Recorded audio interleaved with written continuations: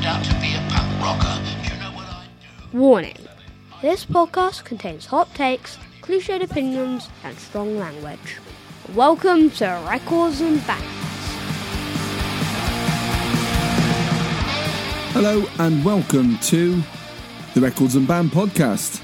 I'm Leon Mickey B. Bateman, back to talk to you today about Muse.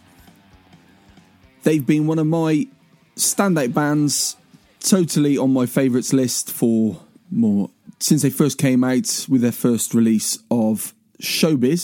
They are a synth rock band hailing from the rock epicentre of Teignmouth in Devon, would you believe? A little bit of history, or a little bit of a fun fact rather. Matt Bellamy is the son of the guitarist from the Tornadoes, famous for such hits as Telstar, Globetrotter, Billy Fury and the Tornadoes, Robot. Obviously Bellamy has continued his father's legacy and become a musical powerhouse in his own right. Fantastic musicianship from all of the musicians in Muse. Obviously, you've got Matt Bellamy, lead vocals, rhythm guitar, lead guitar, piano, amazing pianist. Chris Wolstenholme, bass supremo. There's not one person alive who hasn't played bass and tried to do something that Chris Wolstenholme has done. And also, you've got the drummer, Dominic Howard. Their back catalogue has been mixed. They've had some amazing albums, but there's always something of a dalliance into self-indulgence, and sometimes it just misses the mark. I've loved Muse for a very long time. I do think there are a large amount of songs that miss an audience, but that said, as a collective whole, the albums stand up. For me, their standout albums have always been Showbiz, Origin of Symmetry, Black Holes and Revelations, and Drones. Their most recent ones, Second Law and Simulation Theory, are okay. They're not my favourite, but as albums, they stand up. They satisfy the masses. What seems to be the case with Muse is they tend to release something that's crowd-pleasing, promptly followed by something that pleases them. Whether that's intentional or whether that's just the way things work out, I don't know. I would personally follow that little rule, because on this album, Will of the People, which I'm going to review today, I believe they've gone down the pleasing the public route, whereas Simulation Theory previously was more self-indulgent. My problem with Will of the People is that there's 3 good songs on there, and that the rest of it is a little bit formulaic is never a word you use with Muse, but I think they've overused certain melodies that they've used before.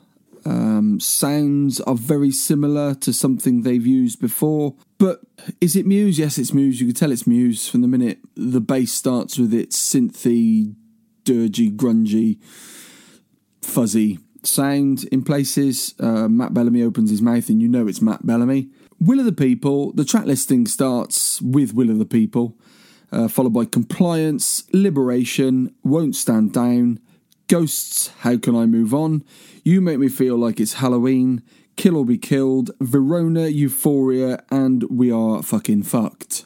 Will of the People is a Spirit in the Sky-esque banger, really radio friendly for Muse, very catchy, and one of my favourites on the album. Compliance is synth heavy repetition, could pass off quite easily as a Daft Punk style song. Liberation, not my favourite. Won't Stand Down, great single, absolute banger. Really heavy, really dirty, really dark. What I've come to love from Muse. Ghosts is a touchy-feely ballad. You Make Me Feel Like It's Halloween is... How do I put this? It's very corny. That's a good word. It could almost be written for a YouTube video of 5 or 6 young kids dancing and singing in costumes for the under 12 audience. It's a very, very corny, yet impossibly catchy track. No doubting the skill that's gone into playing it. It's very corny. Kill or Be Killed, another heavy one, but doesn't quite stand up to the Won't Stand Down and Will of the People level. Verona, it's an unusual track.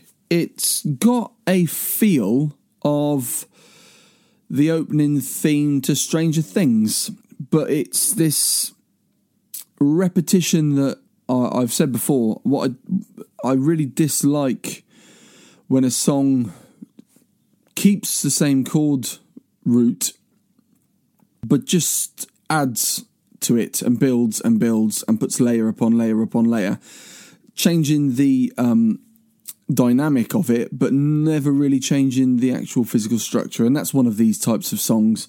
Nothing wrong with it. Real showcase for Matt Bellamy's vocals, but really does have a Stranger Things intro feel. Euphoria. Yes, what can I say about Euphoria? When it starts, it sounds like an old Commodore Amiga game with a very unusual tone effect they've put on the guitar. Again, it kind of follows a route. Nothing really jumps out as new or exciting with it.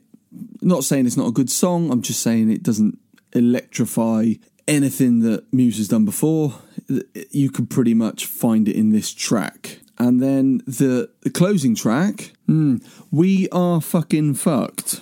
Perhaps a description of the way the world economy is, or the way the British government system is going at the moment. It speaks for itself. It is what it is. It's like Cuprinol. Does exactly what it says on the tin. I don't think it's one of the legendary closing tracks of any album, and I'm certainly not expecting it to be in anyone's top 50 playlist songs. It's not horrific. It's not terrible. But it is a track with not much going on. For me, as a Muse fan, I feel a bit aggrieved to say what I think about this album, because it's disappointing. I felt exactly the same when they released Absolution. I thought that was a bit disappointing.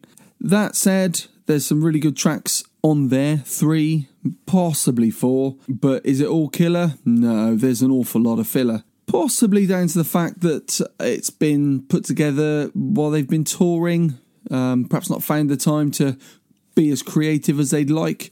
Is it their best album? Way off the mark. Definitely not. Is it their worst album? It's down there. I wouldn't say it is. Is it my worst album? Probably not. And that's worst album for any band.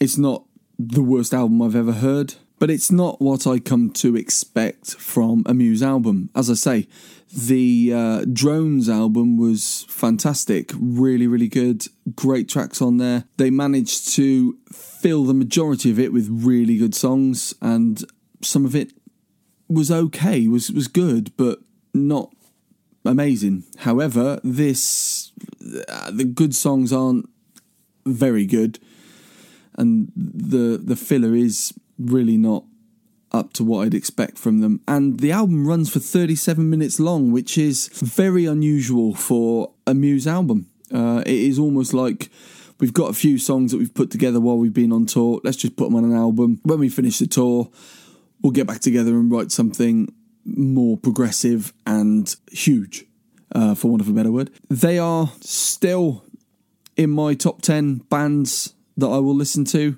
They'll never go away. I think from their first album, Showbiz, right up to today, that very first album, you kind of knew they were going to be something special, and an album that's a band rather that stayed the course. And I think they've done that, but unfortunately this album isn't their best. So, by all means, go and have a listen to it and see what you think, see if you agree with any of my comments. But it's, if I had one person come up to me and say, oh, I've not listened to Muse, what do you recommend? I would say Showbiz, Origin of Symmetry, or Drones, probably. Black Holes and Revelations is a good album, but I don't think it's as powerful as either of those three. So, yeah, Showbiz, Origin of Symmetry, or Drones. I've been Leon Mickey B. Bateman for the Records and Band podcast. Keep listening. We'll see you next time.